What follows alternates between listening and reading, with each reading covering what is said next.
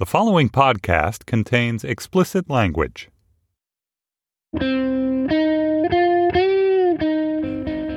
It's Thursday, June 15th, 2017. From Slate, it's The Gist. I'm Mike Pesca.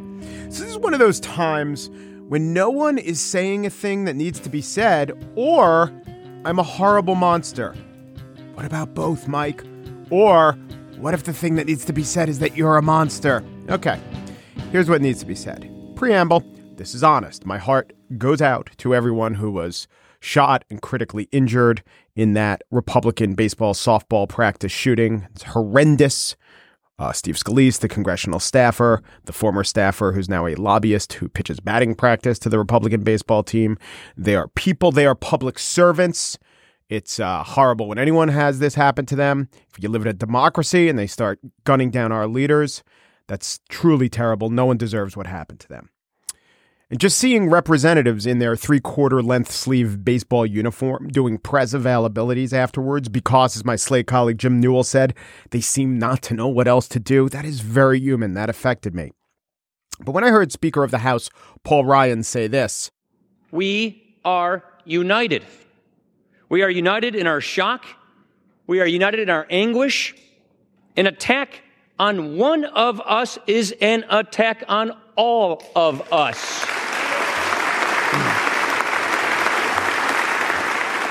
Here's what I thought.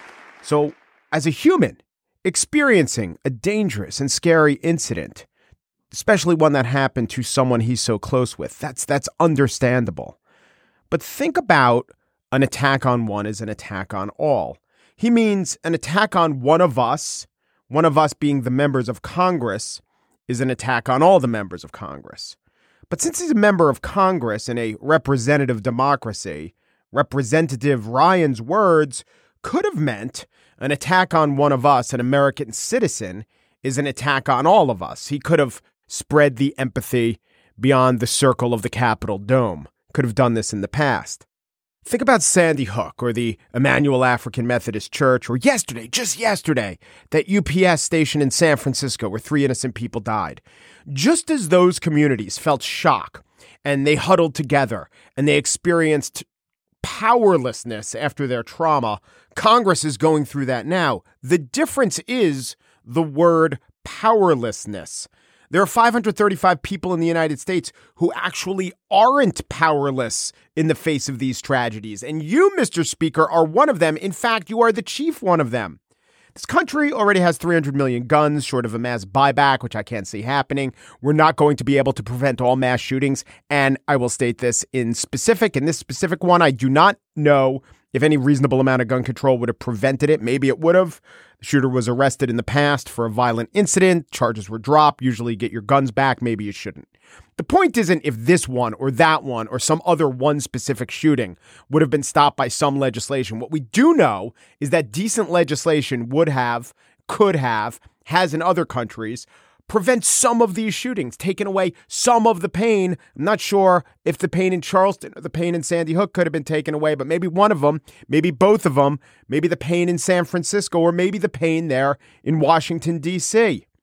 So enacting some decent legislation, which you can do if you expand the definition of one of us in that attack on one of us construction, if you do that, it will prevent some unforeseen future shooting. We won't know that it didn't occur. We won't be able to trace it back necessarily directly to actions taken years before because it didn't happen. But that is actually how progress works. Or as we see with these horribly wounded people in Washington, how progress doesn't work.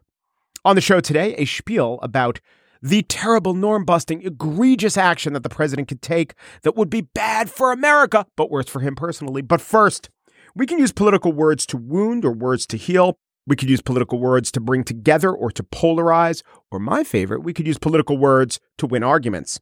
I talked to a professor who has these specific words that work with members of each party and which, if you don't use them right, are destined to fall on deaf ears.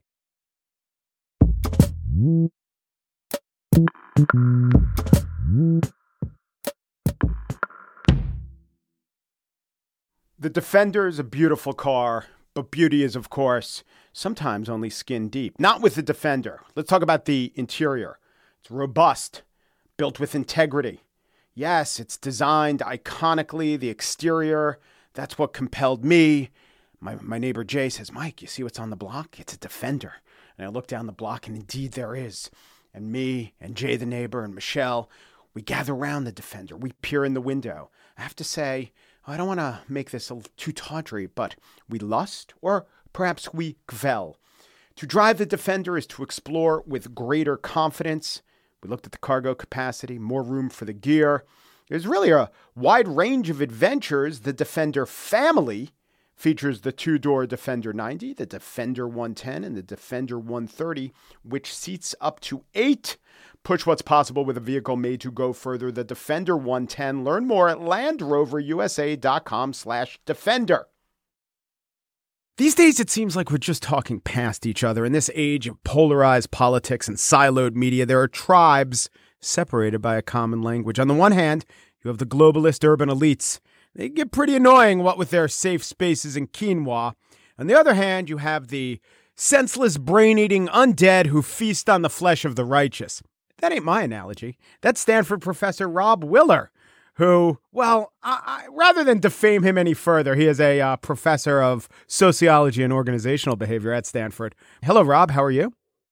I'm good. It's a pleasure to be on the show. Absolutely. I'm going to have him explain why I was talking about zombies there for a second. When I think about political polarization in this country, I'm often reaching for some sort of movie analogy, just because I'm sort of obsessed with movies like most Americans. You know, I think about different movies we might think of ourselves being in this country. Maybe it's a war movie, certainly seems like a war. Maybe it's a disaster movie. Definitely feels like it's a political disaster right now. But the one that I keep coming back to is I feel like we're in a zombie apocalypse movie. We're just trying to hold on to what we hold dear, protect ourselves from this army of the undead that's thoughtless and spreading their disease, marching across this country. American liberals definitely think of themselves as the good guys in the zombie apocalypse movie, like Brad Pitt, just trying to hold on to the country, defend it from this, this zombie horde. But what they don't take into account, I think, is that conservatives have more or less the same narrative in their head. They also think that they're defending themselves from a mindless ideological horde that's trying to ruin the country. And that's a tough place when both sides think they're the good guys in the zombie apocalypse movie. Right. Where Brad Pitt, they're Charlton Heston in the Omega Man. Although I won't give that movie away, but that's useful.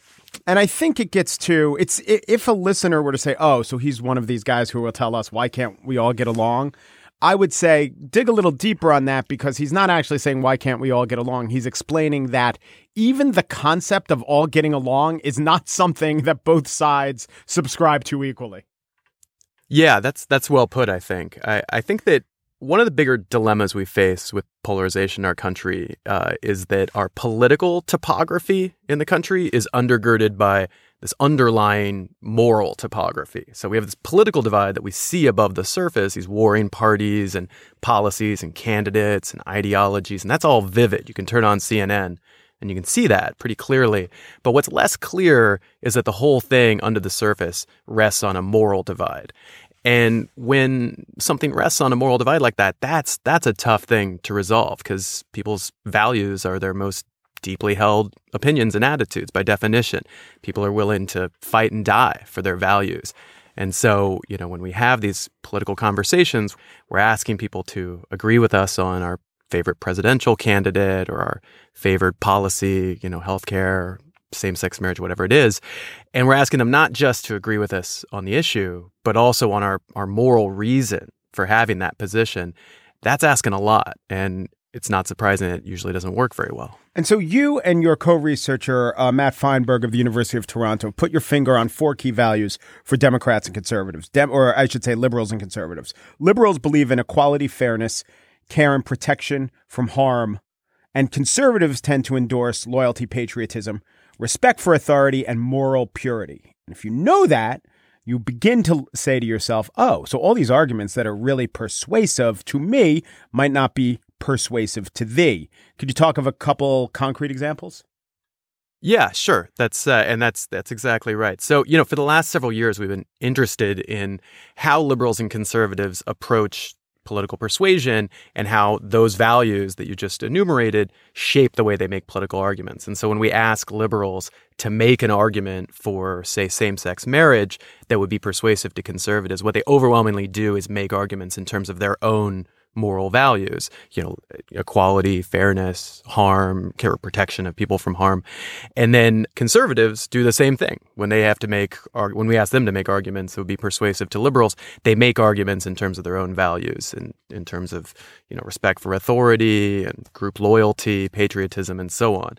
But the problem is those arguments that they're making are exactly the ones that would not be persuasive to the people they're supposedly targeting for persuasion. So when we go to when we approach political persuasion, we tend to talk like we're speaking into a mirror. We don't persuade so much as we recite our own reasons for having the views that we do. We say, right. Why should you support same-sex? Well, let me tell you about why I support same-sex marriage. Yeah, and it's not a failing. I mean, we're saying to ourselves, well, what's the best argument? We define the best argument probably as the one that won us over or the one that hits our buttons.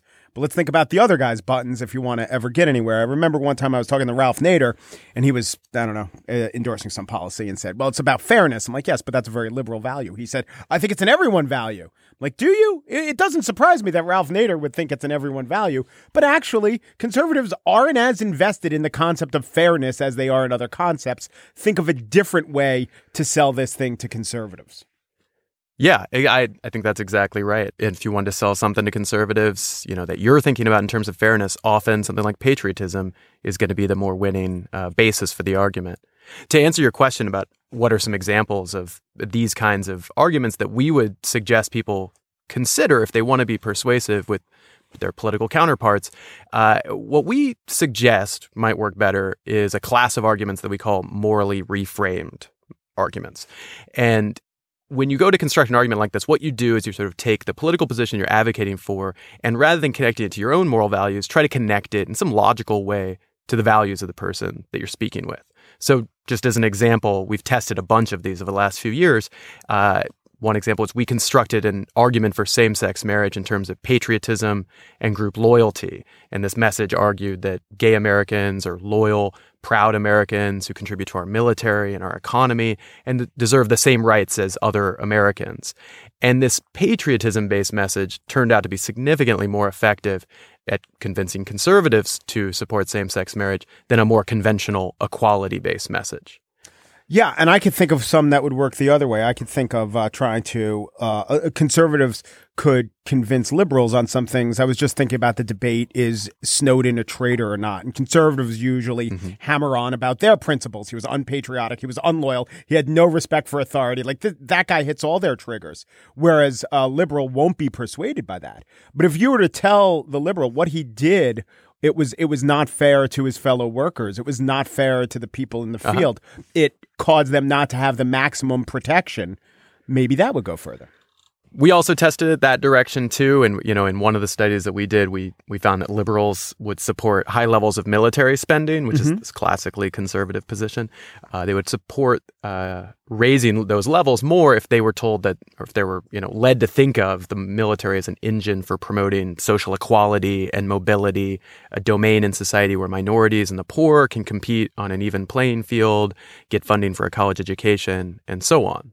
Liberals found that line of argumentation significantly more persuasive than the old patriotism, group loyalty kind of argument. Now, I want to ask you about fairness as a liberal proposition.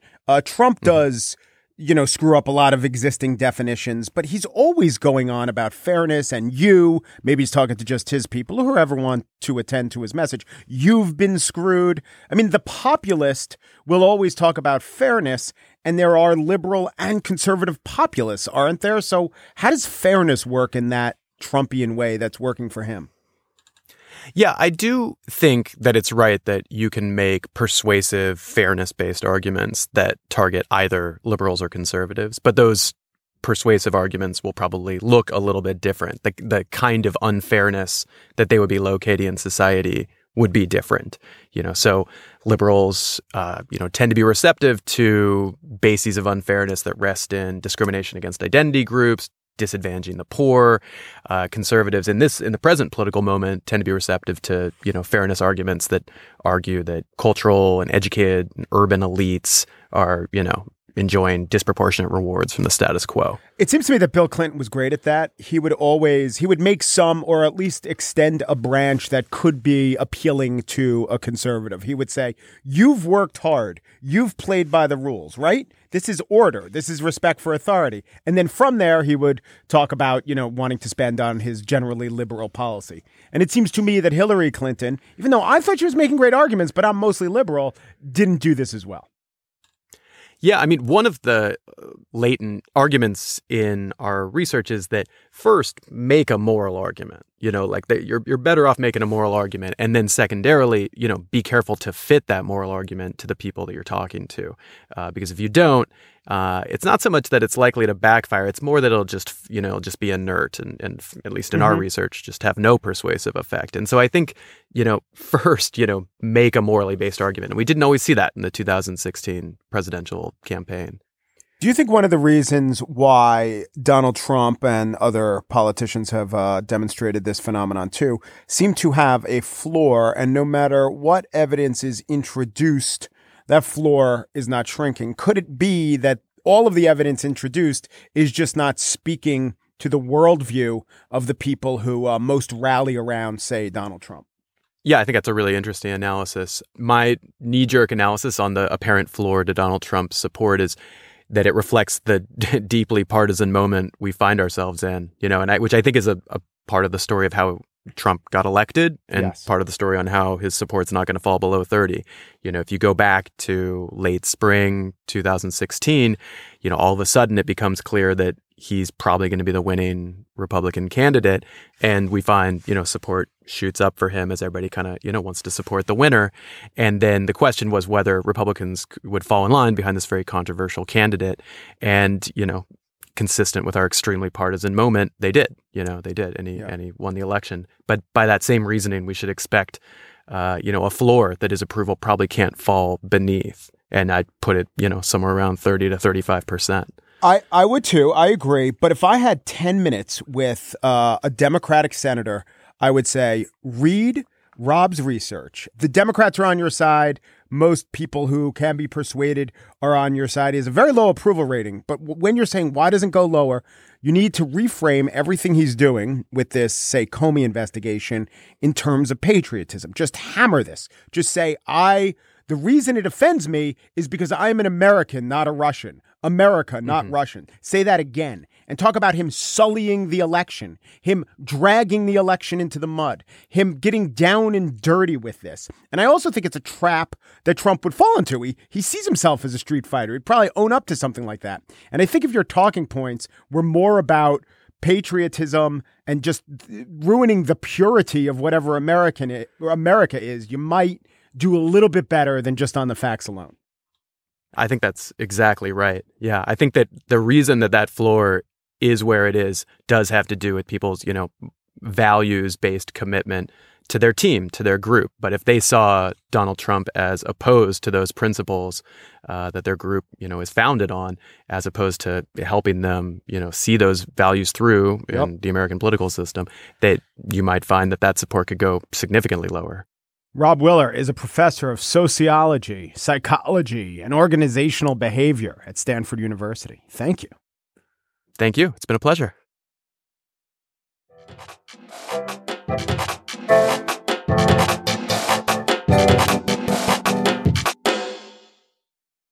And now the spiel. A couple of days ago, Chris Ruddy, publisher of Newsmax, so he's like a J. Jonah Jameson type, but this guy has a lot of bluster. He said this on PBS about the intention of his good friend, Donald Trump. Well, I think he's considering perhaps terminating the special counsel. I think he's weighing that option. Maybe he'll fire the special counsel. Hey, that tactic worked well in the past. Let's do it again. Doctor, the time machine has crashed and killed you. I've got to go back. Let's fix the time machine. It worked, but doctor, the time machine has crashed and killed you. I've got to go back. Let's fix the time machine. Doctor. I'll stop it here. Now, not going to talk about a time machine aficionado, but a moon colony enthusiast, Newt Gingrich. He chimed in with this tweet. Mueller is, and that's one word, no space between Mueller and is, in his tweet. Mueller is now clearly the tip, which is tip with an open bracket, the tip of the deep state spear aimed at destroying or at minimum undermining and crippling the Trump presidency.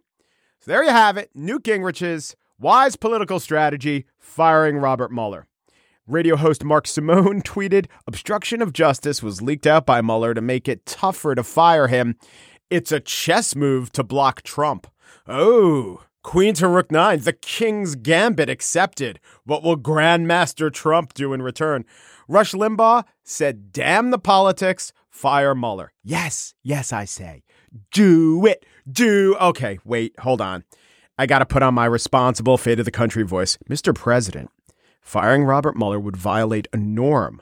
No other president would do this. Not Obama, not Jimmy Carter. Those types of presidents, those are presidents. They wouldn't dare to do this. They wouldn't have the guts to do this. Because it would shock a lot of people who mostly think they're smarter than you. They'd find it appalling, Mr. President, those kinds of people. Please don't do it. It's violating a norm, like the norm of a real, true, handsome billionaire hosting a Celebrity Apprentice show, or the norm of you running for president, or the norm of pitting Mike Tyson against Leon Spinks. Those violated norms, so therefore you can't do this one. Rule-breaking bad boys might be appealing to, young models, but you're 71 years old. You are clearly cognizant of knowing your place. So please don't touch the orb that is firing Robert Mueller. I mean, firing him would dominate the news cycle. You don't want that. Got to pay attention to other things other than you. Okay, enough with what I'm doing here, which is three-dimensional briar patching of our commander-in-chief. That guy's too sharp for this. But you know who's also playing a version of 3 or 4 or 5-dimensional briar patch? That was James Comey. I think he was, maybe subconsciously. I love doing that, by the way. It's the greatest. If you can't really prove that someone else has a motivation, maybe subconsciously. Anyway, I really do think it might be subconscious. So there was a big criticism of his interaction with the president. A lot of his enemies, and we're going to play a clip with Dianne Feinstein, who wasn't being confrontational, but she got at this question. Hey, if you knew the president was doing something wrong, why didn't you say something? Why didn't you say no, then go, then tell? Here's Senator Feinstein. Now, here's the question. You're big, you're strong. I know the Oval Office, and I know what happens to people when they walk in. There is a certain amount of intimidation. But why didn't you stop and say, Mr. President, this is wrong. I cannot discuss this with you. Okay, first of all, on behalf of the big, not Comey big, but kind of big, this is a little insensitive. We in the big community call it bigoted. Just because we have size doesn't mean we're tougher or have fortitude or more fiber in other areas like the moral ones. Though Comey did nothing to address this insulting innuendo. It's a great question. Maybe if I were stronger, I would have. I was so stunned by the conversation that I just took it in. Okay, maybe he's yet to personally explode the paradigm of the big being better. He is 6'8", the thoughts take longer to travel to his brain. Here's what Comey did say when asked, why didn't you just say no, then go, then tell? Again, maybe other people would be stronger in that circumstance, but that's how I conducted myself. I hope I'll never have another opportunity. Maybe if I did it again, I would do it better. Okay, maybe. But maybe this. Maybe the reason Jim Comey didn't say, no, Mr. President, don't go any further. I want to save you from saying something that could get you impeached. Maybe the reason is that Comey didn't want to stop the president from asking him to quash the investigation. Quash away, you oaf, Comey might have been thinking, and maybe not even consciously.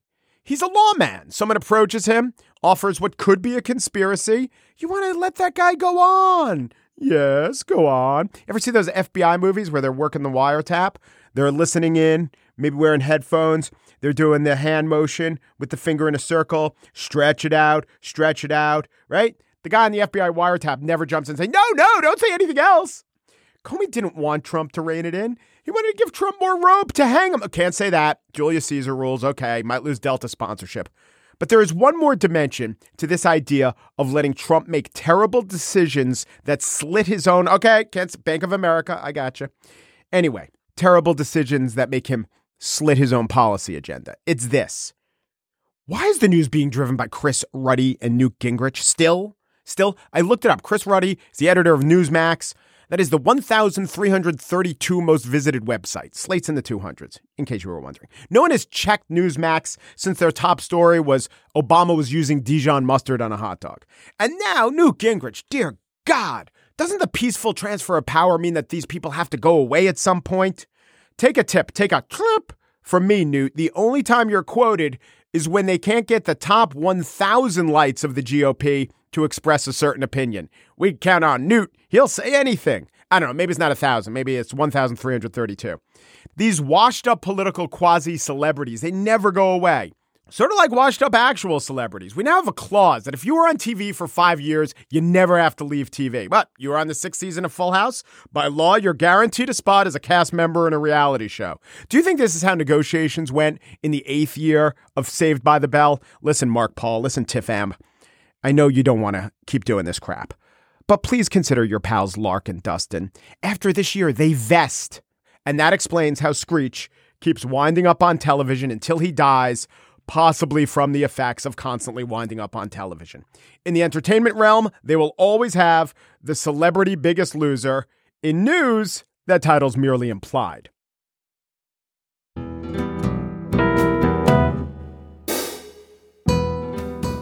That's it for today's show. Chris Berube produces The Gist. He values strength, freedom, true patriot love, truth, and northernness. Mary Wilson also produces The Gist. Her core values: stealth, subterfuge, legerdemain, flimflammery. Steve Lickteig is the executive producer of Slate Podcasts. He holds these values dear: courtesy, kindness, purpleness, and clairvoyance. The Gist: we hold one ideal above all others. It's the funk. You gotta have the funk. Umperu, depuru, duperu, and thanks for listening.